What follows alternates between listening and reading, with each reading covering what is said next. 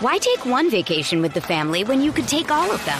With Royal Caribbean, you don't just go to the beach. You visit a private island and race down the tallest water slide in North America. You don't just go for a road trip. You ATV and zip line through the jungle. You don't just go somewhere new. You rappel down waterfalls and discover ancient temples. Because this isn't just any vacation. This is all the vacations. Come seek the Royal Caribbean. Ships Registry, Bahamas.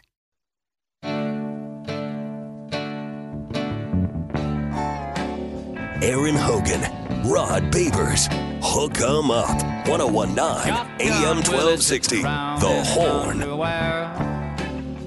Certainly does. Shotgun Willie launching the fabulous fifth hour, and we always try to start the fifth hour with some good news. How about this young guy, Rod? Seventh grader J.J. Franks. What do you do? J.J. Franks at a high school basketball game. They did a halftime challenge. Kid had to make a layup, a free throw, a three-pointer, and a half-court shot in 25 seconds. And he did it for 10 grand. Won 10 grand. 10 G's. Seventh grader. Nice. J.J. Franks, Bishop Ryan Catholic School in Minot, North Dakota. There's video of it right here. And you had to go in order? Yeah, you had to go layup, free throw, three-pointer, and then half-court. Okay. And obviously the half-court is the biggest of the challenges. And kid drained it. Man, drained a half court. He gets one shot at this thing. Oh, he threw it like a baseball, too. You got to get it there. Oh, that is so money. The place goes crazy. He's got to get it there, like man. This is like halftime. Fans are running onto the court. They stormed the court for the seventh grader. They should have. Man, hitting a half-court shot. He ain't Steph. That's tough. That's awesome. I mean, what are the odds of that? That's what I want to see. What's the odds of you being able to hit all three of those? Oh, four of those, I mean. That's tough. First three, the odds are pretty good if you're a decent. But for a seventh grader? You think the odds are pretty good? What do you think people's three-point percentage is? Just a regular jabroni. That's true, yeah. Yeah, I mean, you're really good on really at the layup, you're easy. He looks like a pretty good little ball player. He plays some hoop. Layup and free throw. Oh, good form on the free throw. Layup and free throw for a hooper, you got that, all right? You practice those. That's part of your fundamentals. The three-point shot, even for the good ones, that ain't no guarantee. What are you probably 35, 40% three-point shooter? And then you go to half court, which gives you what? You're at a 5% chance to make that potentially? Yeah, 10 grand. Damn. Invest wisely, young man.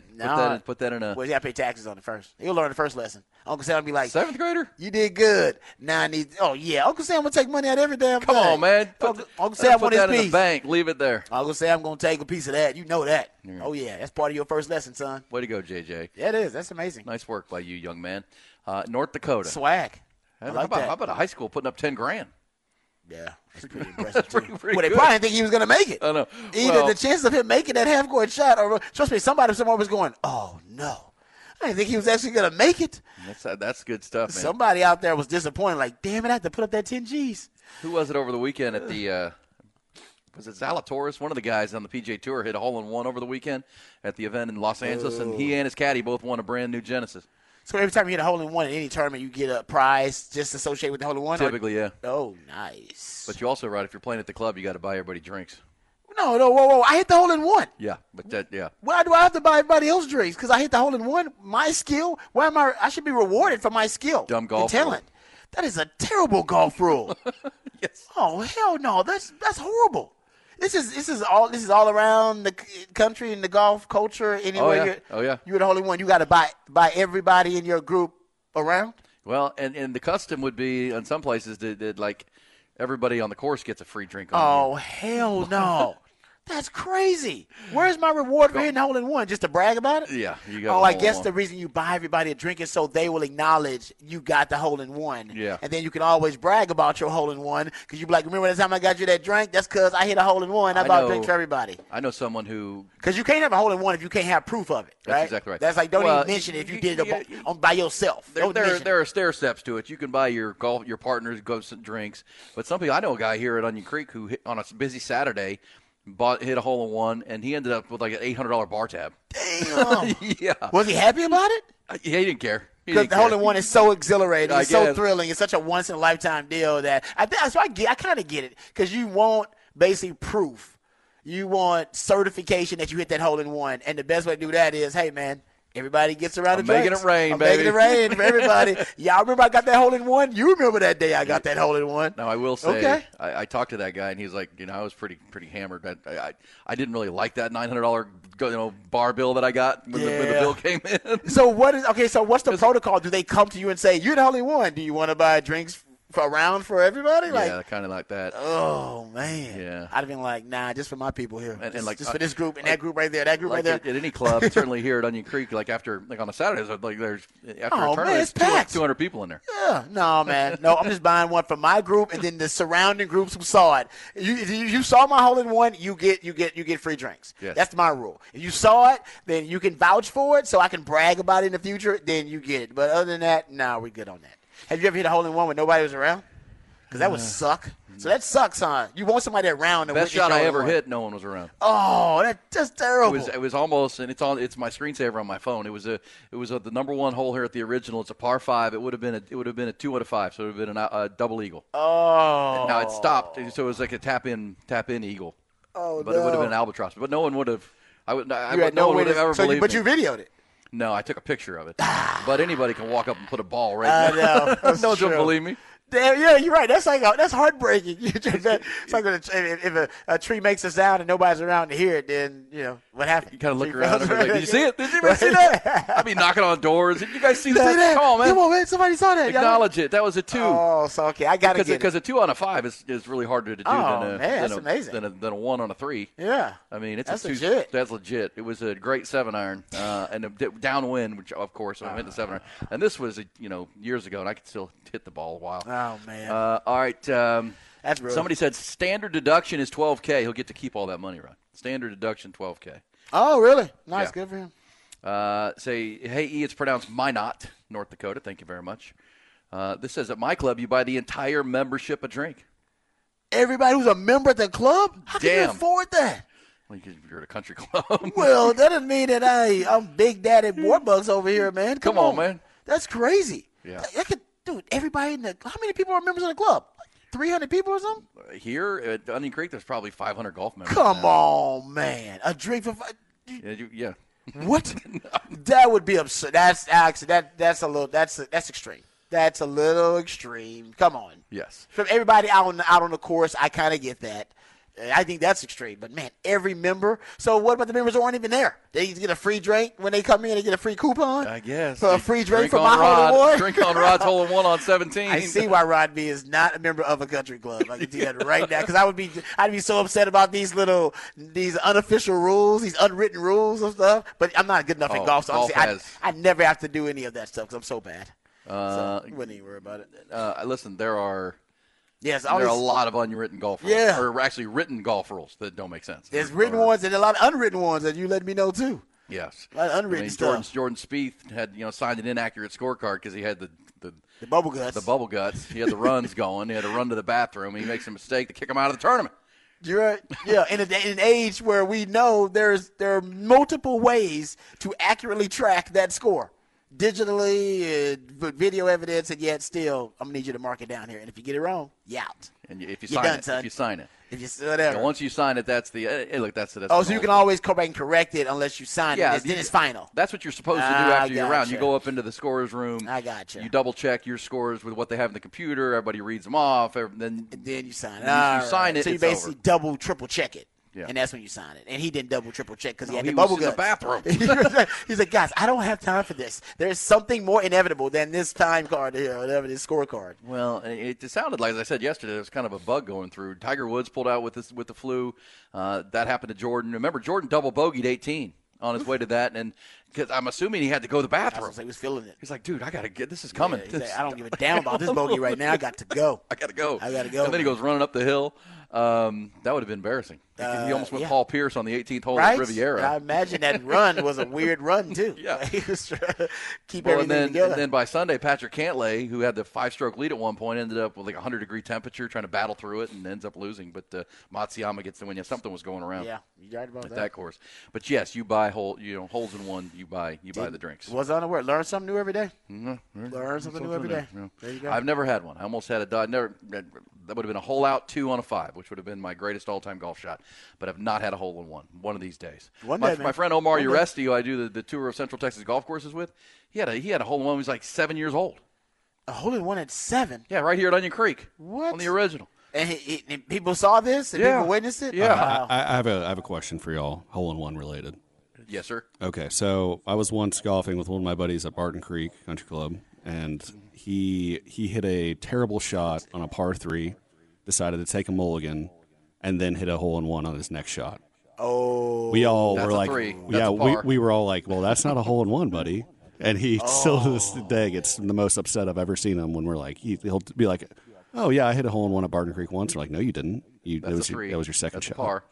Okay. That's a I'm par. glad you agree with me. That's brutal. Oh, that's tough. Because Yeah, that's the I'm way not a golfer. I'm like, I don't. It's technically you hit the ball in the hole on one shot, but it's not a hole-in-one. Yes. Because you're a mulligan. It's a mulligan. You took the mulligan. Oh, man. Because that second guy's always the better player. I mean, how many of us, if you drop a second ball and you hit it perfectly after the terrible shot on the first one, that's just the way that goes. Yeah. And that's the goal of every golfer, is to be able to put the pressure aside you and hit that second shot first, and really get into that groove. But man, that's the way that goes. That's golf. That's why it's a 4-letter word. It really is. Yeah. Thank you. That's good. Yeah, that's the not a best in the hole-in-one. world. You're right on that. He can get them mad as he wants, but that is not a hole-in-one. Oh, that sucks, man. That does. That would be hard to reconcile. Like, dude, I hit a hole-in-one. Like, no, you did. Yeah, technically you didn't. And he's the friend that you golf with that he'll walk off the course like 4 holes in if he's having a terrible day. So he's a bit of a baby about it. Desmond Howard. Yeah. I was playing in the Heisman Winners Weekend one time at Barton Creek. That Barton Creek right there. And this was back in the 2000s when, what was it, Triton Industries, or it was Ty Detmer's group. Then I'm getting a bunch of trouble for embezzlement. But they put on a big event. It was a great event at Barton Creek. Heisman Winners Weekend. So this was 1997. That football right there, right up on the bookshelf. Oh, yeah. They celebrated the Heisman, the 30th anniversary of Ricky Williams, of Earl Campbell's Heisman and John David Crow of Texas A&M. That's pretty cool. And so it was like a 50th anniversary of that one or something. So, and they brought in all these Heisman winners because, and it was out of Barton Creek. It was a great event. Eddie George was there, and Tim Brown, and old Heisman winners. It was a great weekend. And it was to honor Earl and John David Crow. Was fortunate enough to be there and then play in the tournament. And I was actually in a group ahead, right behind Desmond Howard's group. Okay. And I was playing with Chris Wenke, who is a great golfer, by the way, a really good golfer, in our group. And so, but word gets back that Desmond Howard has left the course. Like, he was playing bad, he was playing poorly, and he just left the course. And his group, these are people that have paid to like be in this deal. Wow. And he's like, where'd he go? He wasn't playing good. He got mad. He left. He left. Where'd he go? And then we get to the turn, and there's the driving range. The turn. There he is. Desmond's out there hitting golf balls, trying to work on his swing. And then we get a report that some kids were trying to get his autograph, and he wouldn't sign their autograph. He was really in a bad mood about his game. Yeah, that always soured me on Desmond Howard. Oh, I was like, come man. on, you're playing in a celebrity golf challenge. Come on, man. Just play. Yeah, just play. Even if you're terrible, who cares? This is also these spawn these stories. But speaking of Earl Campbell, he was there because he was being honored. And at the golf tournament, he was sitting there at the turn in a golf cart, just signing autographs and saying hi to people. Because there were a lot of because all these big names out there, a lot of people just came out to get autographs. Yeah. Hell yeah. So and it was a big event.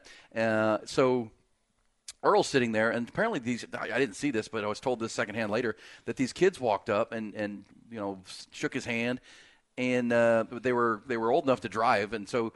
They wanted to get a football signed, and he gave him his credit card, and said, "Run on down to the thing, buy some footballs, and bring them back, and I'll sign them." Are you what? Yeah, some strange kids, just random kids wearing Longhorn gear. Wow! Gave him his credit card, and they drove to the academy or wherever, got footballs, and he signed them, and then gave him his card back.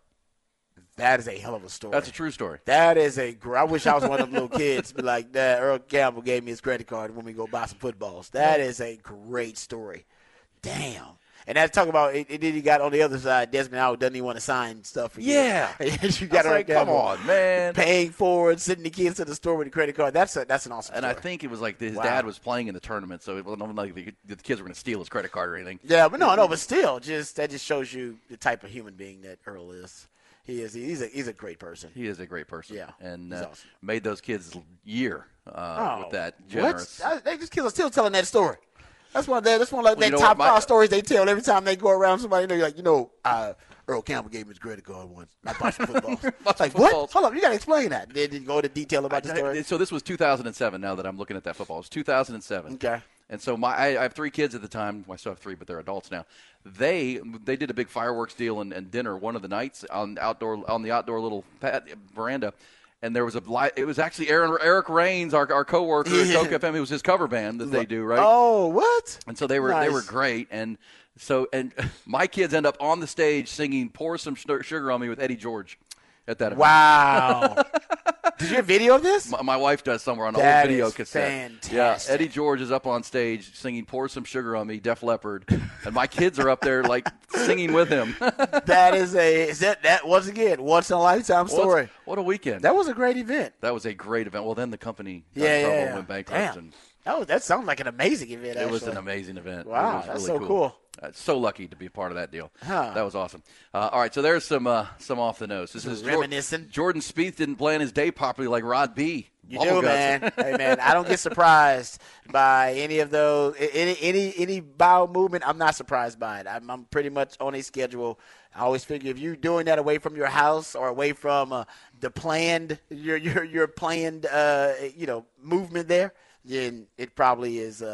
Probably you made a mistake. You made a miscalculation somewhere in your scheduling. Your scheduling. Yeah, because that don't happen to me, man. Well, I never went to your bathroom and was like, "Hey, E, I'll be gone for a while." I've been doing this show damn near for a year here. Not one time I went to the bathroom and go, "E, no, I'm gonna be gone for about 3-5 minutes, man. Just give me some time." Nope. And crazy part about it, every producer here that produces this show has to excuse himself at one point because they have to go to the bathroom. Yeah. They have to get gone for a whole segment. Well, I will. I've had to go during the show, but typically I go before the show, which no one cares about. But right. No, but you're on the schedule. I'm on a schedule. I'm on the schedule, man. But Bubble Guts knows no schedule. Mine does. Because football is the reason I'm like that. Because football, I learned like, hey man, you can just be eating anything, and then you got to play a game 5-6 hours later. You need to make sure that you're eating the proper things so that you don't have any type of surprises. So I learned how to be very scheduled being a football player for 15-something years. Because I played with guys who literally had the bubble guts during games. Yep. And they had to fake injuries. Twice on the 40 acres. Fake injuries. I'm talking about Paul Pierce style, fake an injury, and so the white pants they wear won't expose what was actually going on. You can see that from the stands. So, yeah, y'all probably thought, oh, man, he's really hurt. I hope he's okay. Nope. That was a DB, and that was an offensive lineman. Had to fake injuries because they miscalculated the bubble guts. Mm-hmm. They went a little crazy at the pasta bar. Nope, never happened. You guys always went to that Omni Pasta bar. They carbo load and they go crazy sometimes. I'm like, man, y'all wilding out there. We got to play a game in like 4 or 5 hours. What you doing? And nope, it would happen. Some guys, and then they go out there for a special teams play and make a tackle, and they're on the ground. I'm like, everybody's like, you okay? He's like, no, man, I'm not. The bubble guts got me. They got me. And then we had to fake an injury for them. Oh, it happened. No, those kind of things happen. That's too funny. Yes. Well, nature calls. That's just the way that goes. It is. And I would say yes. Rod prevents it because he's so well meticulously planned. Yes, we planned it out, man. As far as his eating schedule. We don't mess around with that. I was told that Omni Pasta bar is still rolling. They still have that down there at the Omni Hotel on 71. I'm not going to lie. It was one of my favorite parts of Texas football as a player. It was so good. We would go there on just random days. It was so good, and the staff got to know us so well. Guys would go on like a random like Tuesday, or they would go like for lunch on some days, and they would allow us to get pasta to go because we were like, I guess we were considered kind of celebrities or whatever. But we'd take some pasta to go. But pasta bar, it's good eating. Good eating. Oh, I should take my wife to the pasta bar. Now, yeah, it's good eating. Well, I was told last time we talked about this, somebody said it's still there, guys. They still do it at the restaurant next to the Omni Hotel. Yeah, it is so. Oh man, that is a quality pasta bar. It is. I don't know if all pasta bars are like that, but if they are, then I need to go to more pasta bars. I don't even know if another one in the city. Really. That sounds good.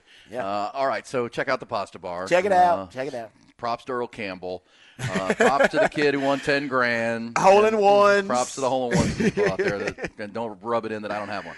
Okay, so there we go. We've got big day. Tuesday is coming up this afternoon. The beginning of franchise deadline or franchise tag application process. We'll keep an eye on that. And that, of course, Rod, leads into the days of our quarterback lives because it's all about quarterbacks and who's going where.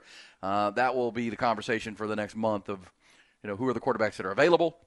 Where are they going to land? How is it going to play out? Because it's the most important position in the game. And, this year's crop of quarterbacks includes Justin Fields, includes Kirk Cousins, it includes Baker Mayfield, includes Russell Wilson potentially. Well, they cut Mac Jones. Yeah, you and I talked about that. I don't know. They got to cut him, right? Yeah, I mean, that's a bust. Yeah, he'll be out there. Well, not that any team will reinvest in him, but just talking about the quarterbacks that would be available.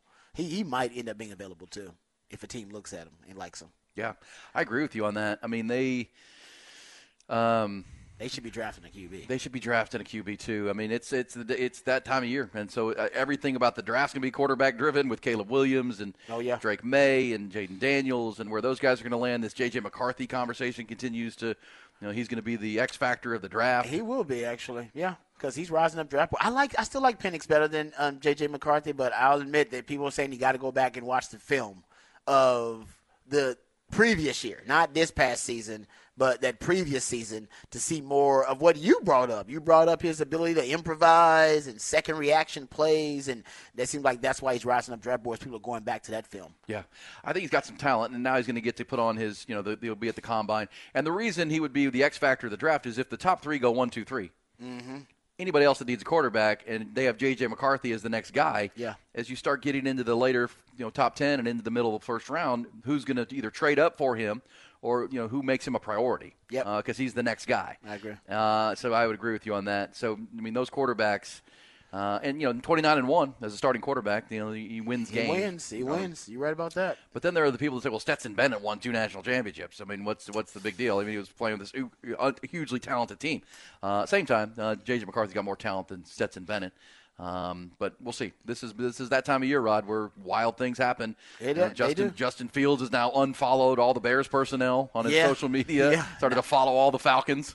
He wants to go back home, apparently. I don't know what that means, but I know the Bears got to make a decision on Justin Fields, and they have to do it. You would think around they're going to be discussing it at the Combine. It'll at least be discussed at the Combine, and you would think they would want to get it done either before or at the draft, pretty much. The draft may actually be the catalyst that ends up getting Justin Fields traded. But do you lose leverage as soon as you draft a quarterback? Right now, you got some leverage. You can still claim, hey, man, we're still thinking about building around Justin Fields. This guy's our franchise quarterback. He wants to give us. If you want us to give up our franchise quarterback, you need to give us requisite value. You need to give us what we believe a franchise quarterback's worth, and that will be a first-round pick. And that's what they're trying to get for Justin Fields, even though I would not give up a first-round pick for him. I would give up a second and a third. But to get him, you may have to becomes the question, right? If that's the market. Yes. And you're sitting there and you're Pittsburgh at 18, then you may, can we get we need a quarterback. We got a lot of good players on our team. We need a quarterback. Now, are we going to get anybody at 18 that's better than our starting quarterback? That's a good point. Who is going to be the future of our position there? Yeah, we'll give that up because it's just that vital. It's that important.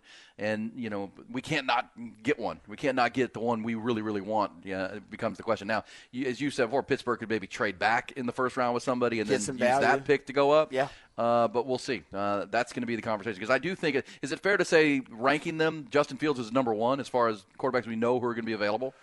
Let's see how much you like Baker, but how much you like Baker. Where do we put Kirk Cousins? Also true.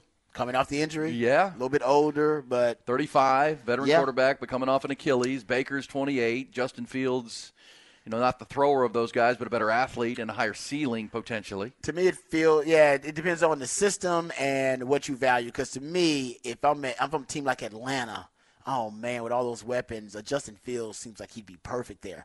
Pittsburgh, I feel like Pittsburgh wants more of a pocket passing, traditional skill set at quarterback, and that's more Baker Mayfield and your Kirk Cousins. The Patriots. Why take one vacation with the family when you could take all of them? With Royal Caribbean, you don't just go to the beach. You visit a private island and race down the tallest water slide in North America. You don't just go for a road trip. You ATV and zip line through the jungle. You don't just go somewhere new. You rappel down waterfalls and discover ancient temples. Because this isn't just any vacation. This is all the vacations. Come seek the Royal Caribbean. Ships Registry, Bahamas. I don't know what the Patriots are looking for. Well, we still know what Jared Mayo's going to, Yeah, what kind of style, what brand of football does he want to play? Yeah, we don't know that. We don't know anything about him as a coach, and so.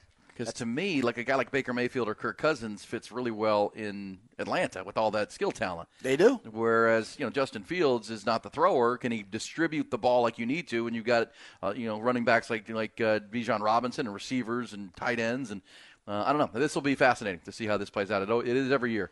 And it used to be you couldn't get quarterbacks in free agency. Quarterbacks just didn't come available, Rod.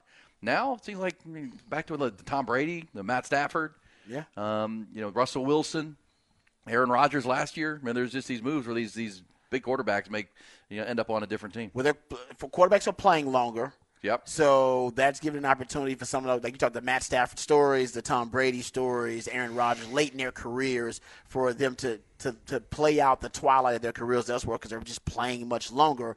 And I think also another aspect of it is when you have these I think right now in the NFL, the ability to resuscitate and rehabilitate a quarterback skill set, right? Your Jared Goff stories. Sure. Your Geno Smith stories. Your Baker Mayfield stories. These are guys that we thought at one point, all right, bust, moving on, right? Let's move on to the next quarterback evaluation, the next class of quarterbacks, because your Baker Mayfield, your Jared Goff, those guys are bust. And then you get these quarterback gurus like a Sean McVay and like Dave Canales, him, and you get these different stories or these different coaches who become almost made men.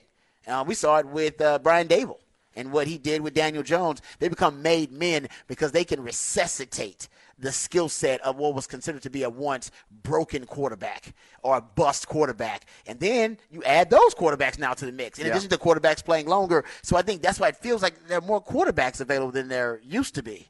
And now you got the influx of those good quarterbacks coming out and what's happening at the college level. And you talked about this.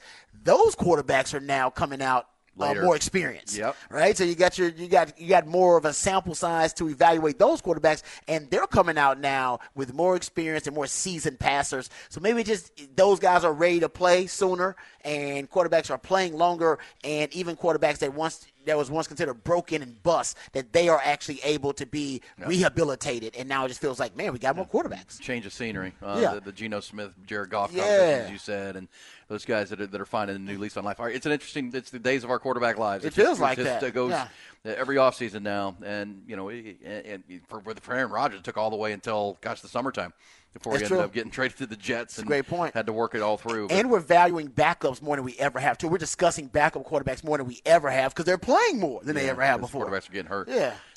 It is an incredible, that time of year, the silly season, as we say, and the dates to remember today. This is when the deadline, the tags can start being, implemented all the way to March 5th. The Combine will start a week from next Thursday on the 29th. So you've got the Combine opening up. That's where a lot of deals will get done, Ron, because that's where all the scouts and GMs and the entire NFL descends to be at the Underwear Olympics. So that's coming up a week from Thursday. Yep. Of course, middle of March, the league year will open, and whoever's not franchise tagged or got a deal done going to be a free agent. And so we will follow it all right here on Hook 'em Up with Ian Rod B. We'll come back. We'll continue this conversation, but also get into the little Longhorn conversation behind the BOC, the Burnt Orange Curtain. We'll get what's popping before the end of our fabulous fifth hour here on Hook 'em Up with Ian Rod B. Aaron Hogan, Rod Babers, Hook 'em Up, 101.9 AM 1260, The Horn. Beautiful Tuesday. Temperatures rising today. It's already 62 degrees. We're going to hit about 77 right in time for Texas baseball tonight against Houston Christian over at Disch-Falk Field. Get on out there. To that Yeti Yard, man, before it gets packed. They get your seats. I have to do that, and I need to do it before with this A&M game where it's going to be packed in the Yeti Yard. Because once it starts getting packed, I think it'll stay packed like every game. People will just make sure they get their spot. Well, and I think early. And props to our producer yesterday, Brock pointed out, because he was in the Yeti Yard last weekend, that when it was announced by Chris Del Conte at that State of the State thing that they did, the open town hall, I thought, well, somebody's going to rent that out. Corporations will buy tickets. You need special wristbands to get in and all that. Apparently, it's just the yard. It's like, come on in. Now, there's a limit of 140 people, but, if you're standing out there in left field with the fans there, Occupy Left Field crew, you just go in and out and set your chair down. Watch the game from the outfield. Same vibe, too. Just everybody's welcome. Come on in. Yeah, come on in. BYOB. I love the baseball culture at Texas. The fan culture. The program's awesome, obviously, it's Blue Blood, but the fan culture is really cool. That it's such a welcoming culture. Even people remark that when they go by the occupied left field thing, they're always a little cautious because they're like, okay, do I need to talk to somebody about what's going on? You just got to keep walking. They're like, come on. Somebody hand you a brew or hand you a drink, and then you're just like, okay, I guess I'm part of occupied left field now. This is awesome. And it seems like they have the same vibe and energy working with the Yeti. I'm glad they didn't lose that. Because Texas football, I love Texas football. It's awesome.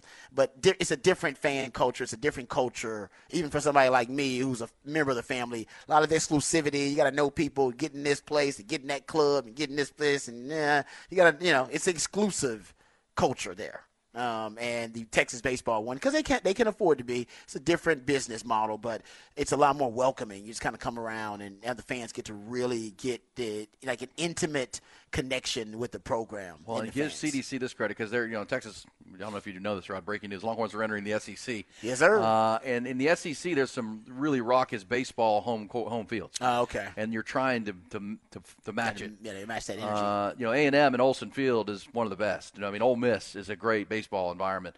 LSU in Baton Rouge is phenomenal. Mississippi State, I think that's where they do the cowbells, those kind of things. Mm-hmm. Just great baseball atmospheres, and you want to be among them. So having fans think about the poor left fielder and center fielder for A&M when they're playing in the Yeti Yard, people getting after them. I know, that's hell right there. That is. For real, containing, you get to just deal with composure, and then not get distracted out there. That's a hell of a home field advantage. And so and they're trying to come up with ways to create a more raucous environment at Disch Falk Field, which I give them props. And you're right about the culture. And just like the baseball program's been so successful, it's a generational fandom. I mean, you got great grandfathers all the way down to the great grandsons and daughters that are going to those games, and the tradition is passed down, and it is a very welcome. And I mean, again, the program's only had 4 or 5 all-time head coaches, for crying out loud, in a century. So cool, and it is a really cool environment, without a doubt. All right, so that's going on with the baseball tonight, 6:30 with Houston Christian. I did mention Texas State. Sir. They're playing TCU tonight. They're off to a 3-0 start. So good luck to the Bobcats. Steve Trout and company heading up there to play the preseason favorite in the Big 12, those TCU Horned Frogs. All right, Rod, let's go behind the burnt orange curtain, talking some Texas football in this final hour. And they were all asking themselves the same question. What is behind that curtain? Shout out to my man CB, as always, Chris GB002000 in the Twitterverse. Definitely worth a follow. Sent me the latest Daniel Jeremiah mock draft, which I appreciate. You guys know, I tell you all the time, I'm a mock slut. I will look at any mock draft. Even the ones that are less reputable without recognizable names. But Darren Jeremiah is one of the best in the business at the mock draft and has been doing it for years and works with NFL.com. So Darren Jeremiah's latest mock draft, of course, we want to see where the Longhorns here. But just early on, he's got Caleb Williams, number 1. He's got Drake May at 2. Remember, there's a discussion about who's going to be the second quarterback among this draft. He's got Drake May going second to Washington. Got the Bears taking Caleb Williams with number 1 overall pick. He's got Marvin Harrison Jr. going third to the Patriots. Patriots passing on a quarterback there. I don't know if that's a wise decision. He's got the Arizona Cardinals at 4. Malik Neighbors, who is rising fast up draft boards. When we talked about quarterback and wide receiver, are going to be deep in this draft. It's basically a quarterback, wide receiver, and tackle first round. Deep. You probably get 7 receivers drafted in the first round. You'll probably get 4 quarterbacks, maybe even 5 quarterbacks taken in the first round. You might get 4 to 5 offensive tackles taken in the first round. Going to be a really heavy draft for quarterback, wide receiver, and offensive tackle. They got the Chargers taking an offensive tackle with that 5th pick. They got the Giants taking Jaden Daniels with pick number 6 overall. They got Tennessee taking an offensive tackle. They got J.J. McCarthy going number 8 to the Atlanta Falcons. Bears taken with their 2nd pick, Romeo Odunze, so getting Caleb Williams and then getting him a target, Romeo Odunze. They got an offensive tackle going 10th to the Jets. So far, only quarterbacks, wide receivers, and offensive tackles in Darren Jeremiah's top 10. That's it. So I told you it's going to be a really deep draft. He's got the first edge rusher going to Minnesota, Dallas Turner at pick 11. Then Jared Verse going to Denver as their edge rusher too. Then he's got Las Vegas taking Terrion Arnold, the cornerback from Alabama. Then J.C. Latham, the tackle from Alabama, going to the Saints at 14. And he's got Nate Wiggins, the Clemson cornerback, going to the Colts. And then you get your first Longhorn off the board. He's got Byron Murphy going to Seattle at 16. And I haven't seen a mock draft yet with any Longhorn taken before Byron Murphy. So he is, very likely going to be the first Longhorn drafted. And, yes, it's always anywhere from 13 to, 23. And I think that's where the Texans drafted. I've seen them anywhere in that kind of 10 pick space from 13 to around 23, somewhere in there. They got Brock Bowers going 18 to Cincinnati, which it's shocking if Brock Bowers lasts that long, if he drops that far. The next Longhorn drafted by this mock draft from Darren Jeremiah, he's got A.D. Mitchell going in the first round to the Tampa Bay Bucks at 26. Now, they're losing Mike Evans. That would make a lot of sense, and that is the last of the Longhorns drafted in the first 2 rounds. Remember, I told you I believe now that A.D. Mitchell is going to get drafted in the first round. I think he's going to increase his draft stock when he runs the 40. From everything that I'm hearing in research-wise, he's going to run a 4.4. If he runs a 4.4, combined with the film that he has, showing the body control and the precision route running, and the catch radius, he's arguably got the best hands in this wide receiver draft class. He's got, I believe, you go look at drop rate for the wide receivers in this draft class. A.D. Mitchell on 86 targets. He had 55 receptions for 845 yards. That's 15 yards per reception, 11 touchdowns. His drop rate is the lowest of all the top-tier receivers in the 2024 NFL draft. I think he's at 1.8% drop rate. And that makes sense, right? Bijan Robinson went on an interview during the Super Bowl and said that he catches 500 balls after practice. The man is committed to making sure he's got good hands. So that's a big part of why it translates to the NFL. I think he's going to run a 4.4, high 4.4 maybe, and I think he's going to end up being drafted in the first round. Now, I also brought up earlier, and since we're talking about Longhorns who go in the first round, right now it's looking like Byron Murphy and A.D. Mitchell are your two top guys. But Jim Nagy, the Senior Bowl executive, the executive of the Senior Bowl, remember he put out there earlier today, about 3 hours ago, he had a little thread just about T'Vondre Sweat because he was so impressed with T'Vondre Sweat at the Senior Bowl. He said, quick Senior Bowl notes to show why Texas nose tackle T'Vondre Sweat shouldn't get out of the first round. He said interior D linemen with rare size and overwhelming power simply don't grow on trees. He went on and he shows all these clips from T'Vondre Sweat on this thread. He said everyone knows one-on-one drills are money makers during Senior Bowl week, and T'Vondre Sweat showed he's more than just a two-down run stuffer. Guys who are 6'4", 365 pounds usually aren't this quick, nimble, and nifty. Dudes like T'Vondre Sweat don't grow on trees. And he also goes on to say, if your favorite NFL team's defense needs an immovable anchor, then you want Texas's T'Vondre Sweat. Nobody in this year's draft has Sweat's tools and upside. If you think he slips to day 2, remember who the league is paying big money to in free agency these days. T'Vondre Sweat can do this and more. Remember, I told you guys, if you go look at the 8 highest paid defensive players from last season, half of those guys, 8 of the 16, are interior defensive linemen. If you go look at the highest paid defensive players in guaranteed money last season in the NFL, look at the top 12 in guaranteed money. 6 of those are interior defensive linemen. What people are not realizing is it's not a premium position, but more and more teams are playing with 2 high safeties so they can devote numbers to stop the passing game, and they want matchups to win in the running game. And if you want to play with 2 high safeties, the numbers will tell you got to play with a lighter box. If you're going to play with a lighter box, which means fewer defenders than you have blockers, then you need big, massive human beings like T'Vondre Sweat or Byron Murphy that demand the double team at the point of attack. All right, if they demand a double team, they flip the numbers advantage back in your favor, even with a light box, and then you can win with a light box, all right, because You got two guys. They had two guys to block your one, or you can win by having human beings who are so massive, like a T'Vondre Sweat, that they can defend and clog up more than one gap with just their sheer size and with their sheer girth as a player and mass as a player, and that's also what T'Vondre Sweat can do.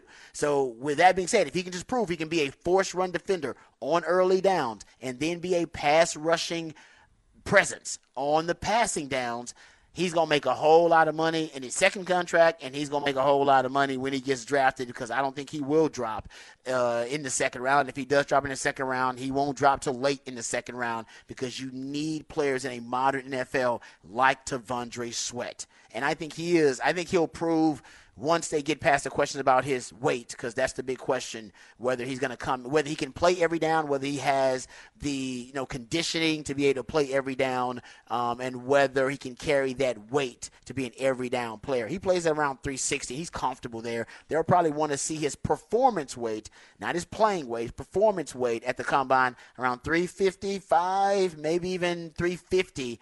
And that's a lot of weight for him to lose, 12 to 15 pounds. But if he can, I think NFL scouts are going to love what they see from T'Vondre Sweat. And as Jim Nagy's saying, he could potentially be a first-round pick too. And don't forget, I've also seen multiple mock drafts now with J.T. Sanders potentially being taken in the first round. That guy can really increase his draft stock at the combine. There is a precipitous drop-off from the top two tight ends in this draft class. There's Brock Bowers. He's the top guy.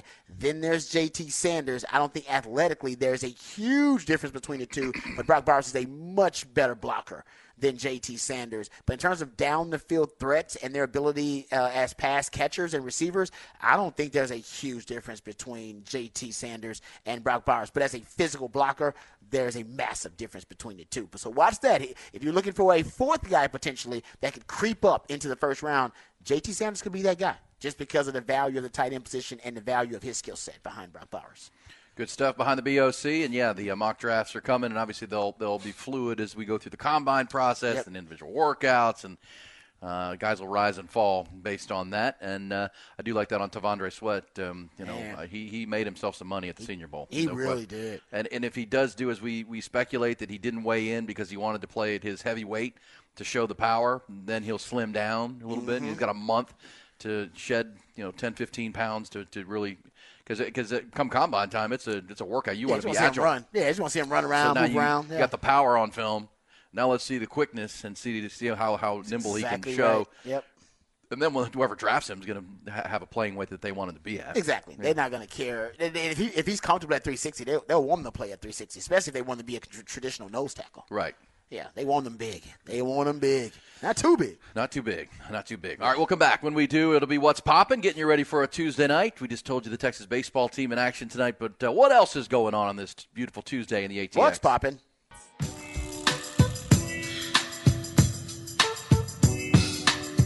Aaron Hogan, Rod Babers, Hook 'em Up, 1019 AM 1260, The Horn. All right, what is poppin'? I do know this coming up tonight right after 7 o'clock. Rod and I, along with CJ Vogel, will be a part of that Tuesday night Longhorn live stream, Rod, on the On Texas Football channel on YouTube. Our friend Bobby Burton and his team doing a great job over there. Every Tuesday night, you and CJ and I talk Texas football for an hour. That's right.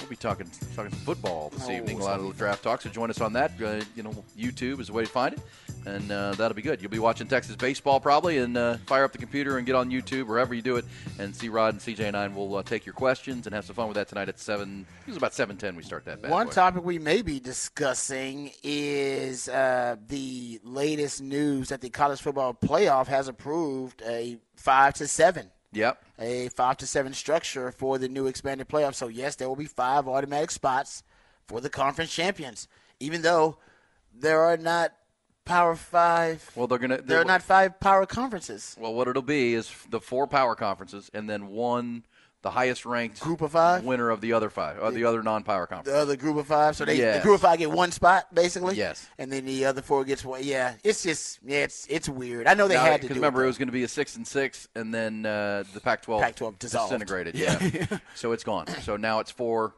plus the at large plus the group of 5 highest ranked champion. And so, yeah, I mean, again, I like the idea that they winning a conference championship matters. If you win the conference, you're in. And if you win your conference in one of the non-Power 4 conferences, at least you give yourself a shot, right, to be the highest ranked team at the end and be in the playoff. And again, consider that the top 5, that won't be your top 5. That's going to be, they'll all be seeded, once the seeding is done. Because then there'll be 7 at large. Yeah, because under the 12-team playoff format that begins this fall, the 4 highest ranked conference champions will be seeded 1 through 4, and each will receive a first-round bye. While teams seeded 5 through 12 will play each other. Oh, so the first-round buyers are going to go guaranteed to be the conference champions. That's what it says here. Makes sense. It says this change modifies the original plan, which called for the bracket each year to include the 6 highest ranked, as you were just pointing out, plus the next 6 highest. Under the new format, this fall, the 4 highest ranked conference champions will be seeded 1 through 4, and each will receive a first-round bye, while teams seeded 5 through 12 will each play each other in the first round on the home field of the higher-ranked team. Well, think about that, Rod, what they're saying there. Yeah. That's interesting to me is if so the quarterfinals and the semifinals will be played in New Year's 6 bowl games. Yes. Yeah. But think about this. I mean, take last year. If Iowa had somehow beaten Michigan in the Big Ten championship game, under that criteria, they would have a first-round bye. And Oklahoma State. Yeah. If Oklahoma State had beaten Texas. If that's what, because you're right. Because they would be a conference champion, and then they would just seed the highest ranked ones. I don't know if that's wording's proper. I'll be interested to see that because if somebody pulls an upset in one of these championship games, and you end up with a 3-loss team with a bye, but you still get in though as the other team. You'll likely get in as the loser, but you won't get the bye. But the whole point is they're giving incentive to win the conference. Go win your conference championship, and you will get the bye. If you don't, you may get in, but you ain't getting that bye. Yeah, no, that's interesting. And, the good argument there, too, because if you're playing in your conference championship, you're playing that weekend. A lot of teams that aren't playing that weekend because they didn't play their conference championship, right? Yeah. So you then get the week off. They essentially get a week off anyway. Right, just like the other team. Yeah, that's fair. That's a good point. You're right. Everybody will be you should be fresh. You should have fresher teams or healthier teams competing in the playoffs, which I kind of like that, too. So there you go. Win your championship. Win that. Win your conference, man. Win your conference. Also tonight, good college hoops. Baylor will be playing college basketball at BYU. That'll be a fun game. That BYU team at home, man, they're a tough group there. They're ranked 25th. They're not very good on the road. When you get them in that 18,000-seat arena, that place will get going. That'll be a big Monday or big Tuesday game tonight, 8 o'clock. Also, TCU's at Texas Tech out in Lubbock. That's also 8 o'clock. So the Big 12 taking some center stage again as far as college basketball goes. I think you also have Tennessee at Missouri tonight. UConn's at Creighton in Big East basketball. Boy, I did watch, Rod. I didn't mention this yesterday, but I did watch a good bit of that Marquette-UConn game on Saturday, number 1 versus number 4. Yeah. That wasn't close. That wasn't close. Shaka Smart's team got smoked. UConn, it looks like they might be better than they were last year when they won the national championship. That's scary. Houston, UConn, I just can't trust Purdue. I know Purdue is up there with Zach Edey, and they lost to Ohio State on Sunday. They got beat by the Buckeyes who just fired their coach. So Matt Painter's teams at Purdue you just can't trust. I mean, that's one of those teams when you start filling out your bracket, you're like, I'm not letting you bust my bracket, Purdue. That ain't happening. You think they're a pretender? Well, they're typically really good in the regular season, but they don't move through the postseason. I mean, they just don't. And but I do. I mean, UConn looks great. I mean, they got so much size, so well coached, and they play Creighton tonight. If you haven't seen the defending national champs, they're 24-2. You might want to check them out tonight. They'll be playing the Blue Jays in Omaha, Nebraska. So college hoops, what's popping tonight, Rod? College hoops is popping. Also the Longhorn Live Stream. And I think tonight might be the night, Rod, where I dive into the Apple TV, the New England Patriots Dynasty. Yeah. The first 3 episodes, I think, are now out. It's a good night for it. I might have to get in on that tonight. Yeah. I haven't heard a lot about it, actually, either. So I think everybody else is kind of waiting to start it, too, because I haven't heard a ton about it. But, yeah, it should come out with another episode this week, too. I already started out with 2. Should come out with another episode this week. So, I'll probably start that at one point. I'll probably start it. I'm still working on seeing all of my the Best Picture nominees. Ooh. So I need to finish that up before the Academy Awards, whenever that is. But you just watched Oppenheimer for the first time. I got a couple other movies that I'm going to watch. And, my favorite reality shows is back. I saw that last night, Naked and Afraid. It's on and popping. Oh, yeah. It's perfect time. Hold on. For some trash TV. What's the caveat this time around? Because my wife's favorite show returned on Sunday, and that's American Idol. That came back. Oh yeah, so they basically come post football season. They're like, let's go. Yeah, let's go. Want to be with the NFL. We got eyeballs. Oh, Naked and Afraid is one of my favorite reality TV shows. I think they're in Africa or something, but it's great. It's just It's fantastic. The survival instinct. Oh, and they're butt naked. They're out there, got to go hunting and stuff. Oh, all of the problems that arise. No. It's quality trash TV, if there's a such thing. If there's a such thing. By the way, one of the contestants on American Idol I saw in the first episode, it's going to be a good season, is you remember the wide receiver Ricky Prohl played in the NFL? Oh, yeah, for sure. His son, the Cardinals? Yeah, his son. His son is on there? Yeah, well, he was one of the first. Okay. He's been given a ticket to Hollywood because he sang and his grandma was there. And he was actually in the NFL but hurt his leg, or he was going to be in the NFL and hurt his leg. But now he's doing singing. Oh, I think it's like go. Nick Prohl or something like that. Yeah, got a football connection. Ricky Prohl was a good player. Ricky Prohl was a good player. Yeah. All right, buddy. Good stuff right there, Rod Babers. Thank you, Ty, back at the Horn headquarters. That was good stuff today. Appreciate all the sound, and we appreciate Jameis Winston and the lady that said bench. Bench? Keep your head in this game, bench. I say bitch. I said bitch. No? That's one for the archive right there. Everybody have a great Tuesday. Jim Rome Show next. Then it's Rich Eisen. Of course, Sports Complex with Patrick Davis at 4 today. Lock it in on 101.9 AM 1260. Stream it on the Horn app and always at hornfm.com.